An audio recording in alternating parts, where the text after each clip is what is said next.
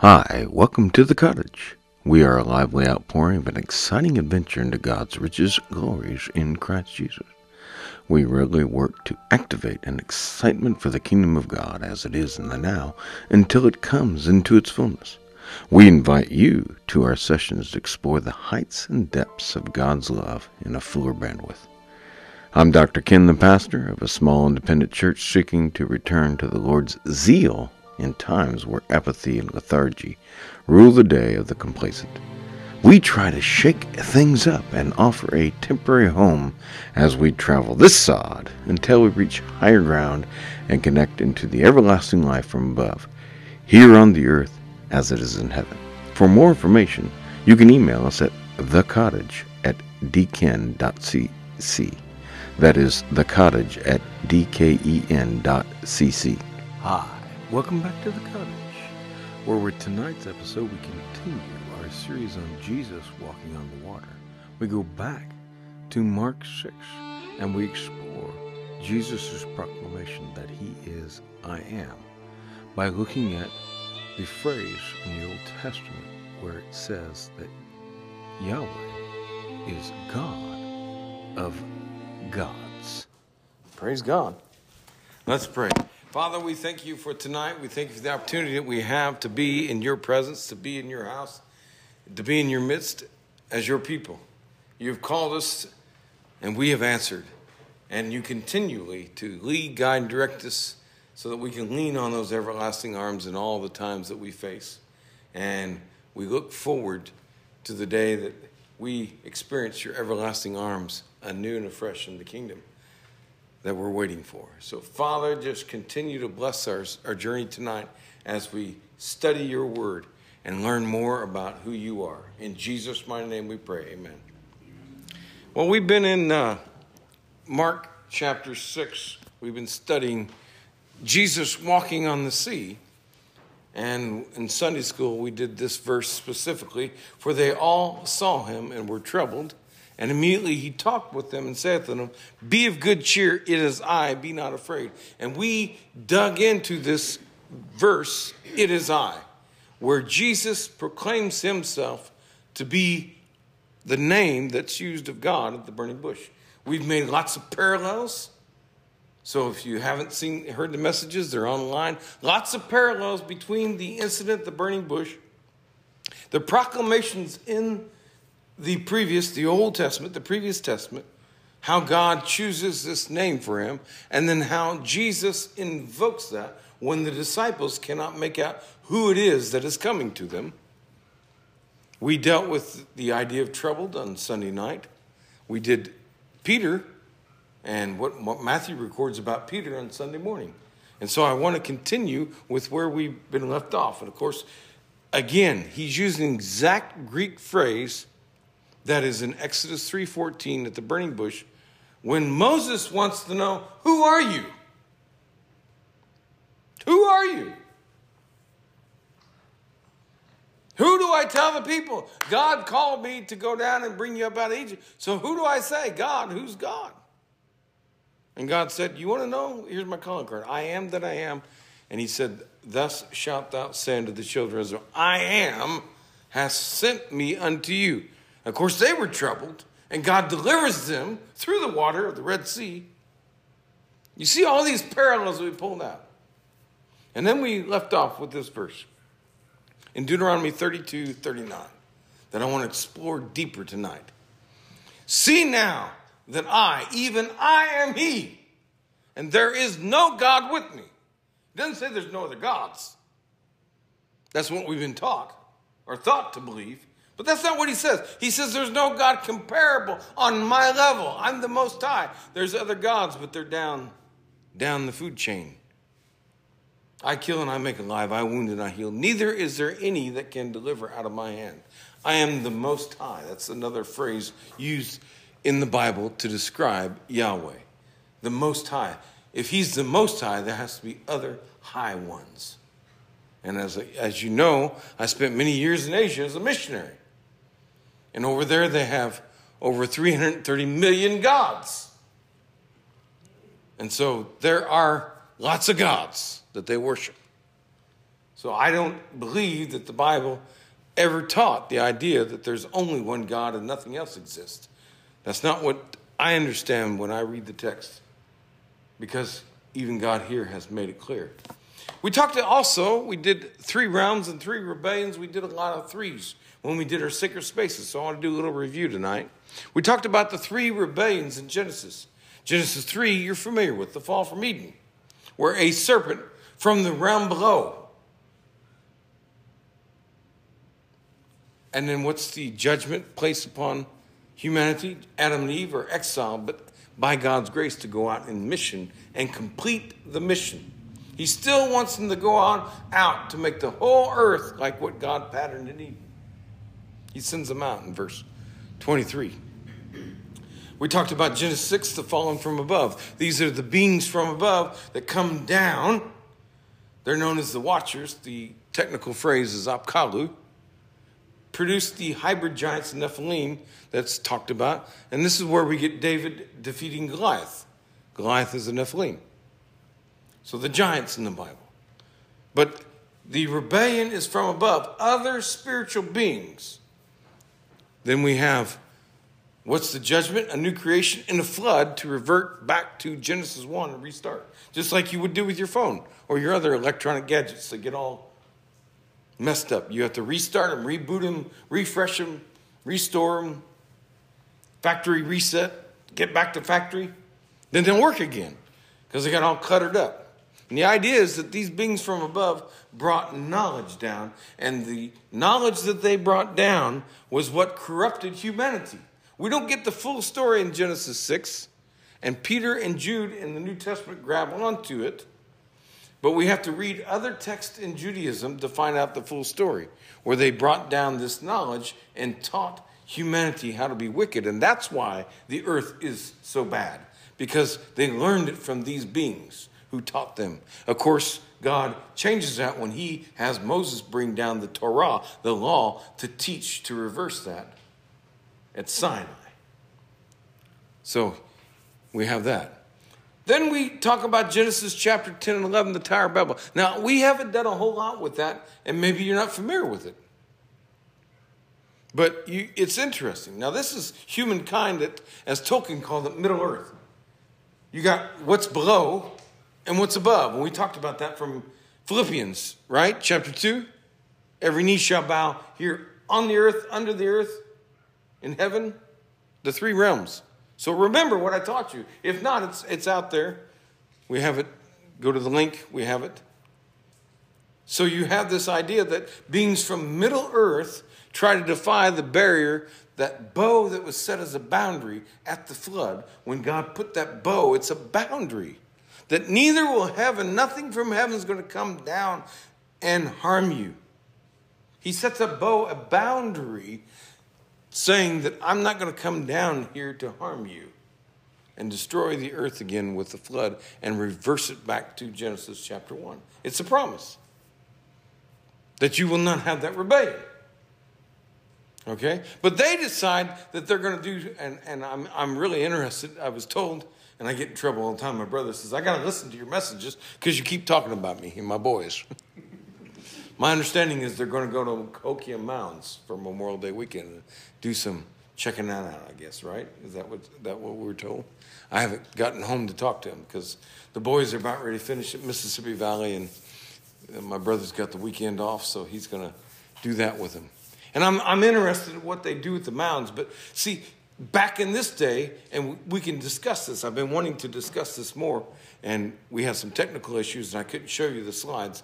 But I wanted to show you this eventually, where we get to the Tower of Babel. And you see, they're trying to build a stairway to heaven because they want God to come down on their terms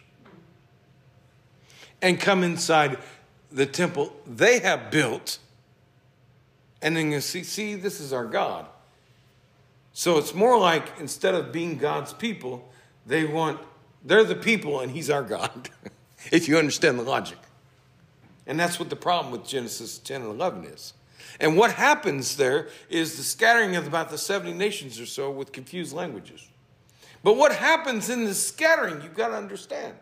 That God says, okay, you don't want me on my terms. You want your own choices. You want to choose yourself.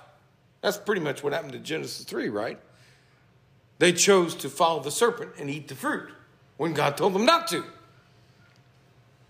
Again, they're making their own choice. They're trying to control God. And God says, I don't come when you want.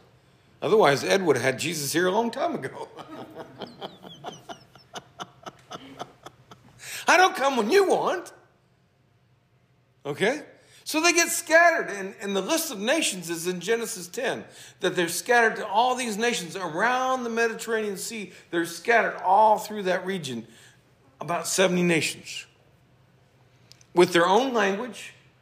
And we understand from the biblical text, and again, reading the writings of the Jews that are written alongside of the Bible,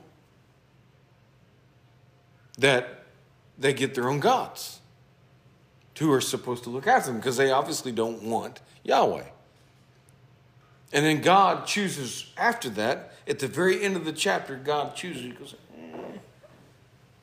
Abraham, who's an idolater, worships the moon god. Hey, how about you follow me? And the two of us will show them what they're missing.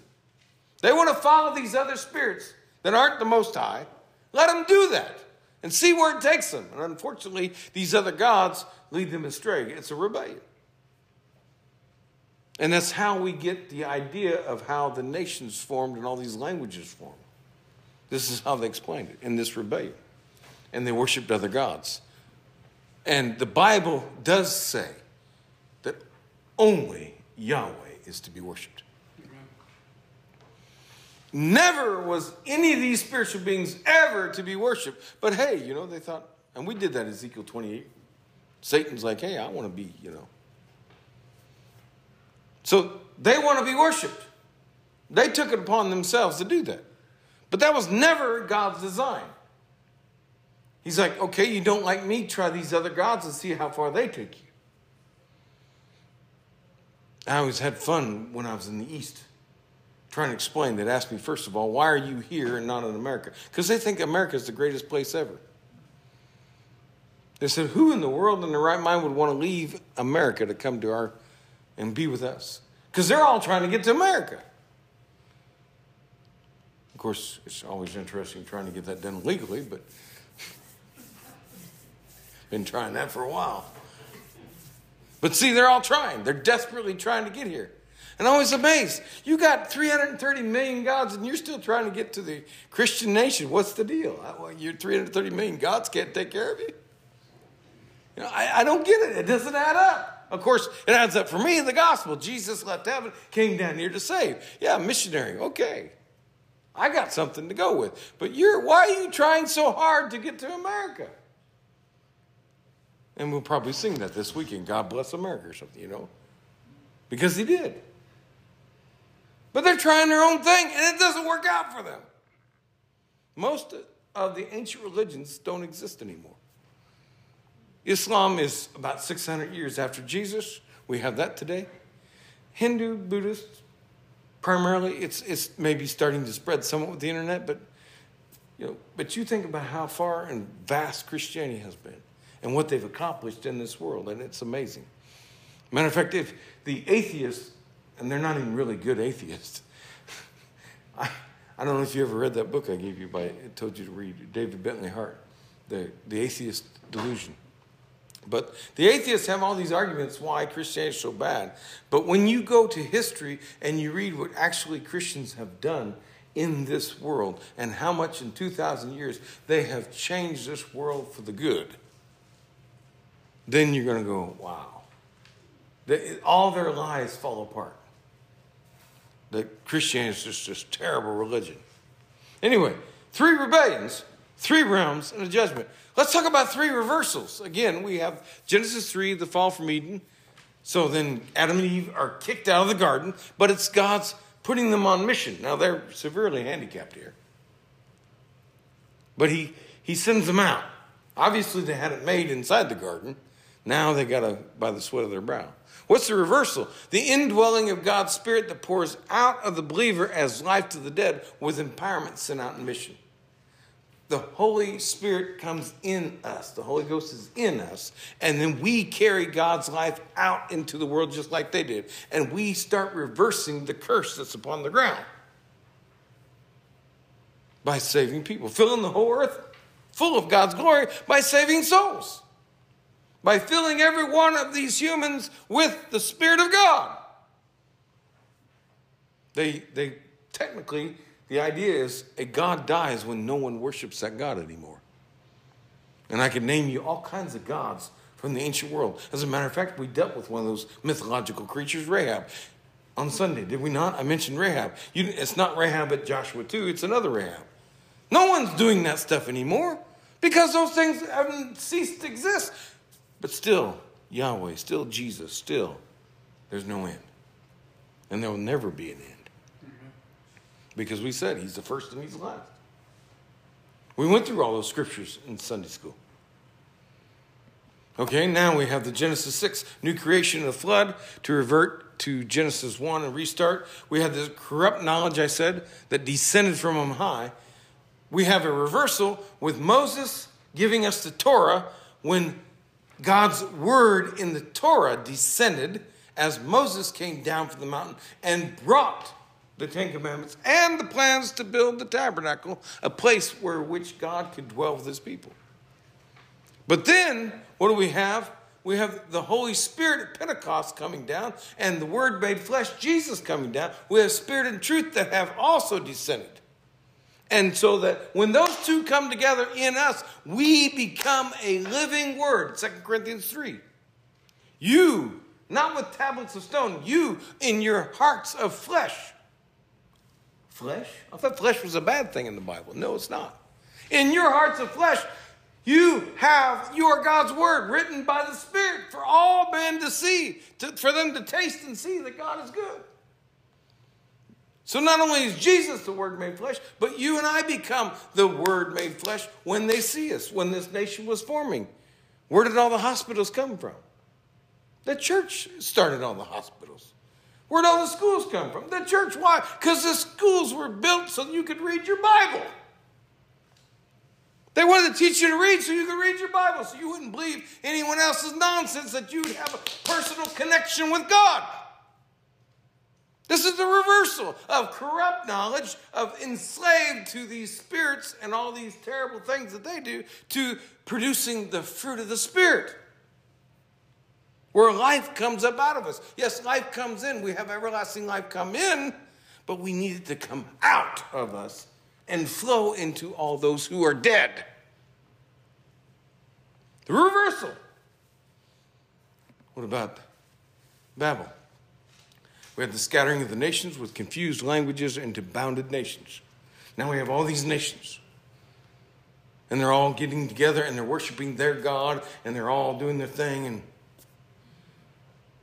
at Pentecost in Acts chapter 2, now the people in the exact language of the Greek parallels what happens in Genesis 10 and 11. Now they're amazed that the language no longer are a barrier. Because at Pentecost, they spoke in tongues and people understood in their own language the gospel. He reverses the language as a barrier. Now they're all in one accord, the book of Acts says, where they were scattered in Genesis 10:11 to the nations. And yet not only were they scattered, but the tongues are scattered, but he scatters the people to go back to those very same 70 nations all around the Mediterranean Sea. Those 3,000 people that Peter gets saved, they had come in to celebrate Pentecost from all these nations. Now they go out back to those nations carrying the gospel. Paul says, I've never been to Rome. Who set up Rome? Well, maybe Peter did. Maybe not. We don't know for sure. Other people like Apollos. How did Apollos get saved? Paul runs into people all the time. They know about the story has been brought around to different people. Aquila and Priscilla, where did they get it from? People from all over have got it. It's a mission. The mission of Pentecost. As a matter of fact, this Sunday is actually Pentecost Sunday on the church calendar. If you didn't know that. But it was the idea of sending people out in mission to preach the gospel and reverse. When they were scattered out, now God's bringing them all back into the family. It's all brought back into the family. You can see this in Deuteronomy 32, verses 8 and 9. Deuteronomy 32, 8 and 9 says, when the Most High divided the nations. When were the nations divided? In Genesis 10 and 11. When he separated the sons of Adam. That's when humanity was separated. When is this talking about? The only time we can find this is in Genesis 10 and 11. As a matter of fact, the word separated, divided, is used in chapter 10. He set the bounds of the people. He set them up different nations with different languages. And they developed their own cultures. It's kind of interesting. Nepal's the same way. They have over 125 speaker groups. I think it's 126 if I'm not mistaken. All with their own cultures and languages and everything. It's like they were all a bunch of different kings, and eventually this king fell and that king fell and this group was brought in together and that group until finally they became just one. They had one king, and then eventually they got rid of the one king. They had their own JFK assassination where the king's family was killed, and then they decided to vote out the monarchy, and they had a civil war and revolution, and they redid it, and they tried to develop a democracy, get a constitution. They had all that recently. Their constitution's like 2015. So it's all new. But there are all these people groups, and it's amazing. They're, by and large, Hindu. They don't believe in eating beef, holy cow. Yet there are people groups that eat beef illegally. And they're not Christian. They're not Westerners. But that was just their culture. They all have their different ways of eating, different ways of cooking, different ways of wearing clothes, different languages, different stories. They had all these things and they came together. But they were bounded by different things, and then they came together as the nation of Nepal. And now the whole world is starting to come together, even now. But back then, in Deuteronomy 32:8, God sets the bounds of the people. You don't want to follow me and you don't want to worship me? Fine. Go off and try what you want. According to the number of the children of Israel, for the Lord's portion is his people. Jacob is the lot of his inheritance. Okay? So this is a little tricky because, I'm sorry, but the King James doesn't quite get this right. I'm going to switch over to the ESV here. When the Most High gave to the nations their inheritance, when he divided mankind, he fixed the borders of people. No problem. But it's according to the number of the sons of God, representing these 70. And those sons of God, those beings that were set over each one of those nations. He sent the people out, they established their own nations, and they each had a son of God, a power over them that they chose. They were in partnership with. That's underneath God, but it's according to this. It was set up. But the Lord's portion is his people, Jacob his lot inheritance. God chose Abraham and says, I'm going to carve out a land for you, and I want to bring you up out of Egypt and put you in that land, and you're going to be mine, and you're going to worship me, and we're going to show the rest of these gods and nations what they did wrong. Because there was no such thing in Genesis 10:11 as Israel. As a matter of fact, Genesis 10:11 is working all the way to introduce us to why God calls Abraham. Because all the nations and peoples left God. So then God grabs Abraham. Says, hey, they all going to do their thing. Now how about you and me? We're going to do our thing.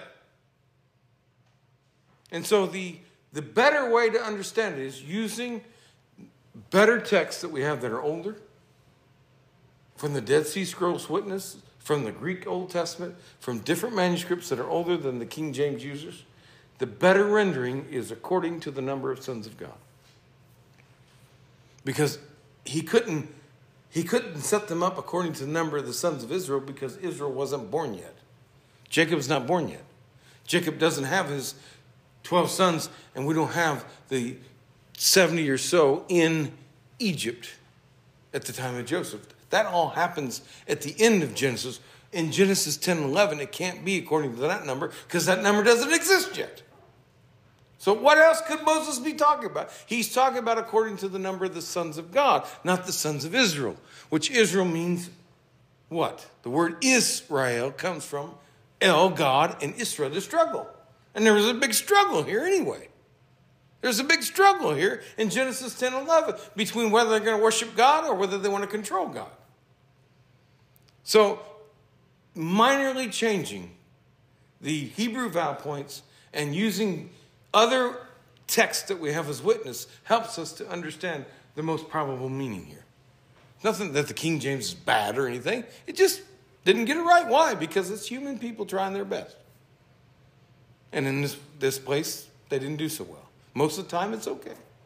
But I prefer the ESV's rendering to understand the meaning here. To understand what this means, because it doesn't make sense for them to be numbered according to an Israel that does not exist in Genesis 10 and 11. We haven't even got to Abraham yet. So how does that make any sense? Now the Lord will choose his portion, which is Jacob. And that Jacob is coming. And that moves us right into the Abraham story at the end of chapter 11. Why we begin with Abraham right there. So it feeds into what's happening. Okay. Now in Deuteronomy 10:17, for the Lord your God is God of gods, which is where I've taken the title of the message from. He's Lord of lords, a great God, a mighty and terrible, which regardeth not persons nor taketh the reward. Yahweh, that's LRD capitalized, that's Yahweh in the Hebrew, is your God. And your God is what? Your God is the God of all gods. Now, we don't have this over here. But I've dealt with prime ministers before. And when you have an election, you get ministers, and they're all chosen for each territory. But one of those ministers is then chosen to be the prime minister. And so the prime minister of a country, that's a minister in one place that's put above all the other people, all the other ministers. And it's this idea that your God happens to be God of all. But see, the difference between this, though, is what we said earlier. There is no God with you. With me, he says. Not only is God the prime minister, but God is not even in the same category, Yahweh. Mm-hmm. He's nowhere in the same category of these other gods. Because he's the Most High. He's way above them. These are sons. These are lesser beings that the people chose to worship instead of Yahweh, that they chose to follow.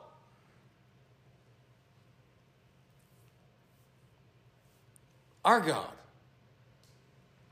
Now, Jesus is taking this up. What's the New Testament called Jesus? King of all kings and Lord of all lords. Where are we getting it from? Deuteronomy 10:17. We're just getting it using Deuteronomy 32, taking you back to Genesis chapter 10 and 11, taking you back to all these stories about how all these other people, how did they get to being worshiping other gods? How did that happen? Through these three rebellions. That's how the Jews explain it. These three rebellions. That's how. That's where all the other gods came from. That's where everything happened. They have it mapped out. They understand it. We always talk about Genesis 3, and we don't know what to do with 6. And then we hardly ever do anything with 10 and 11. Psalm 136:2. Oh, give thanks unto the God of gods, for his mercy endureth forever. For some reason, we decided when we got smart and we got science, before we got dinosaurs, we decided to delete all other gods. And said there's only one God. That's not what the Bible says. It says for us, there's one God. They went hog wild after all these other gods. There are other spiritual beings out there that they have worshipped. But they're not Yahweh. They're not on par with Yahweh at all. They're lesser beings. And that makes sense. To me, anyway. When Satan came to Jesus, says, I'll give you the whole world. And Jesus says, no. Satan's never offered me the whole world. I always take sins much less. I fall for those little tiny sins. So it makes sense. I'm by nature drawn to the lesser things. When God wants to offer me greater things, and Satan offered Jesus the whole world. He said, I'm going to get it from you, but not your way. I'm going to get it his way. And he could have called legions of angels, but he didn't. He did it God's way, to reverse what happened. But to say that God is the God of gods and then say there's no other gods that exist, it means you're trying to say God is the God of zero. He's the God of nothing. If the other gods are like Mickey Mouse and Spider-Man cartoons, then he's the God of Hollywood, Disney, plus or minus or whatever they're doing in Florida right now. I don't know if they're plusing or minusing. I can't remember which they're doing. It's so confusing. No, he's actually the God of all these beings. And I could take you through the language and explain it to you from a grammatical standpoint. But I've been trying to show you slowly, all of this so you can understand it. So you can really understand what's going on. That he is the God over all. He has a spiritual, heavenly family, and he has an earthly family. And the spiritual family, some of them have rebelled, and the earthly family, some of them are rebelled. We get the chance to repent. We get the chance to be right with God. We've been given that mercy. Daniel 2:47. This is Nebuchadnezzar talking to Daniel and said, of a truth, it is that your God is the God of gods. Yours. He's like, I need to worship yours. You got the boss. You got the boss. I'm talking to the president. I'm talking to the prime minister. I'm talking to the top one. Man, that's nice. He's the Lord of kings. They thought kings were godly, had divine, like Pharaoh, had some kind of divine power. And your God is Lord even over the kings, of which I'm just one. And a revealer of secrets, seeing that thou couldst reveal this secret. There it is, God of gods. And this is the name that Jesus is invoking in that storm when he's telling the disciples, be not afraid, because it doesn't matter what you think you saw. Let me show you who is with you, what you should be seeing.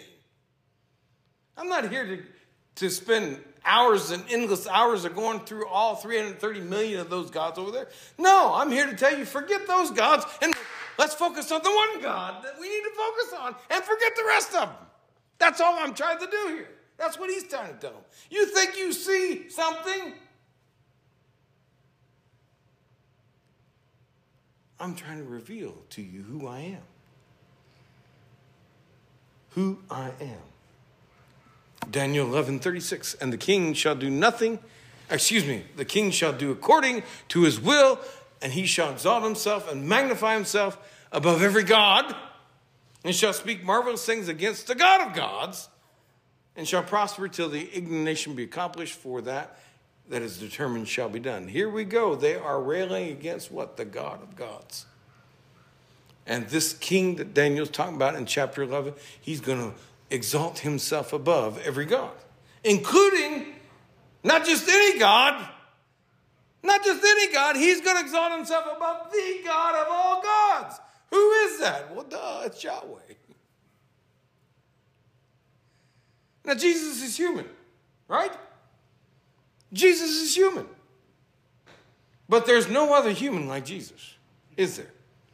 And God is God, and there's no other God like Yahweh. It's pretty simple. If you understand the Trinity, you can understand what I'm trying to say. I told you, number one, I would be most faithful to the text as it's given to us, as God revealing himself to us. Jesus is 100% human. But there's no other human that comes even close to Jesus. And there's no other God that comes close to Jesus, because he's also 100% God. But we were just led to believe something different. Matter of fact, the atheists have a saying. They often say this. They say, you deleted all the other gods, and we just have one less God than you do. You did all the hard work for us. No, I believe those other spirits exist. I believe they exist because the Bible tells me so. Jubilee sings it all the time. Jesus loves me, this I know. For the Bible, I just believe what the Bible tells me so. That's all I'm doing, is trying to be faithful to the text. And letting you know that whatever they thought they saw and whatever you think you see out there, don't worry about it.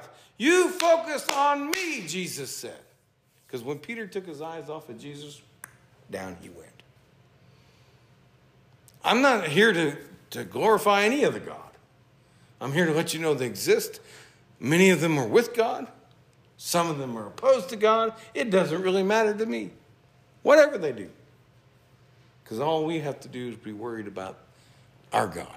And we got the right one. Not right in the sense that he's the only one that exists, but right in the sense that he's the only one that lives for you and me and wants the absolute best for us because he created us and he loves us enough to die for us, to do everything he's done for us. And there's no other God that will go to the extent that Yahweh has given. Because none of them have that power, but none of them have his love. Love for you. So no matter what you're going through, and if you're sinking, if you're drowning, just reach that hand out and say, Lord, save me. And this God, who's above all of the Most High, will be there for you at the name of Jesus. Amen. That's what the disciples said. We have no silver and gold, we have none. But what we have, we'll give you. Jesus! We'll just give you Jesus. And boy, he jumped up out and started, and when he ran dancing through the temple. That's all I got. I got one thing. I got Jesus. That's all you need. It works. Let's pray. Father, we thank you that you are the King of all kings, the Lord of all lords, the God of all gods. And this is the Jesus whom not only do we worship, but is within us. That we are called into you, being that God that's way above, that there's no God comparable with you. You're the incomparable God. You're totally in a classification all by yourself, just as we are nothing like Jesus. There's no other God like you. And you have proven yourself to be faithful and true in all things toward us, no matter what we've done, even some of the things we're doing. You still remain true and faithful and are willing to go to bat to bring us into your kingdom. You've given us the choice to choose. There's so many options out there, but there's only one that is the true option for us. And as Paul said, and all the Jews say, for us, we will worship this God, our God, Yahweh. And that's the one who met them out on that sea when they struggled all night. Peter nearly drowned, but you saved him. And you're still saving. You're saving us. And we thank you for all that you do to save us. We glorify you, and we pray that we receive everything you have for us. In Jesus' mighty name, hallelujah. Amen. We hope you enjoyed this broadcast. You can find out more about us at dken.cc. That's DKEN.cc. We look forward to seeing you next time. God bless you.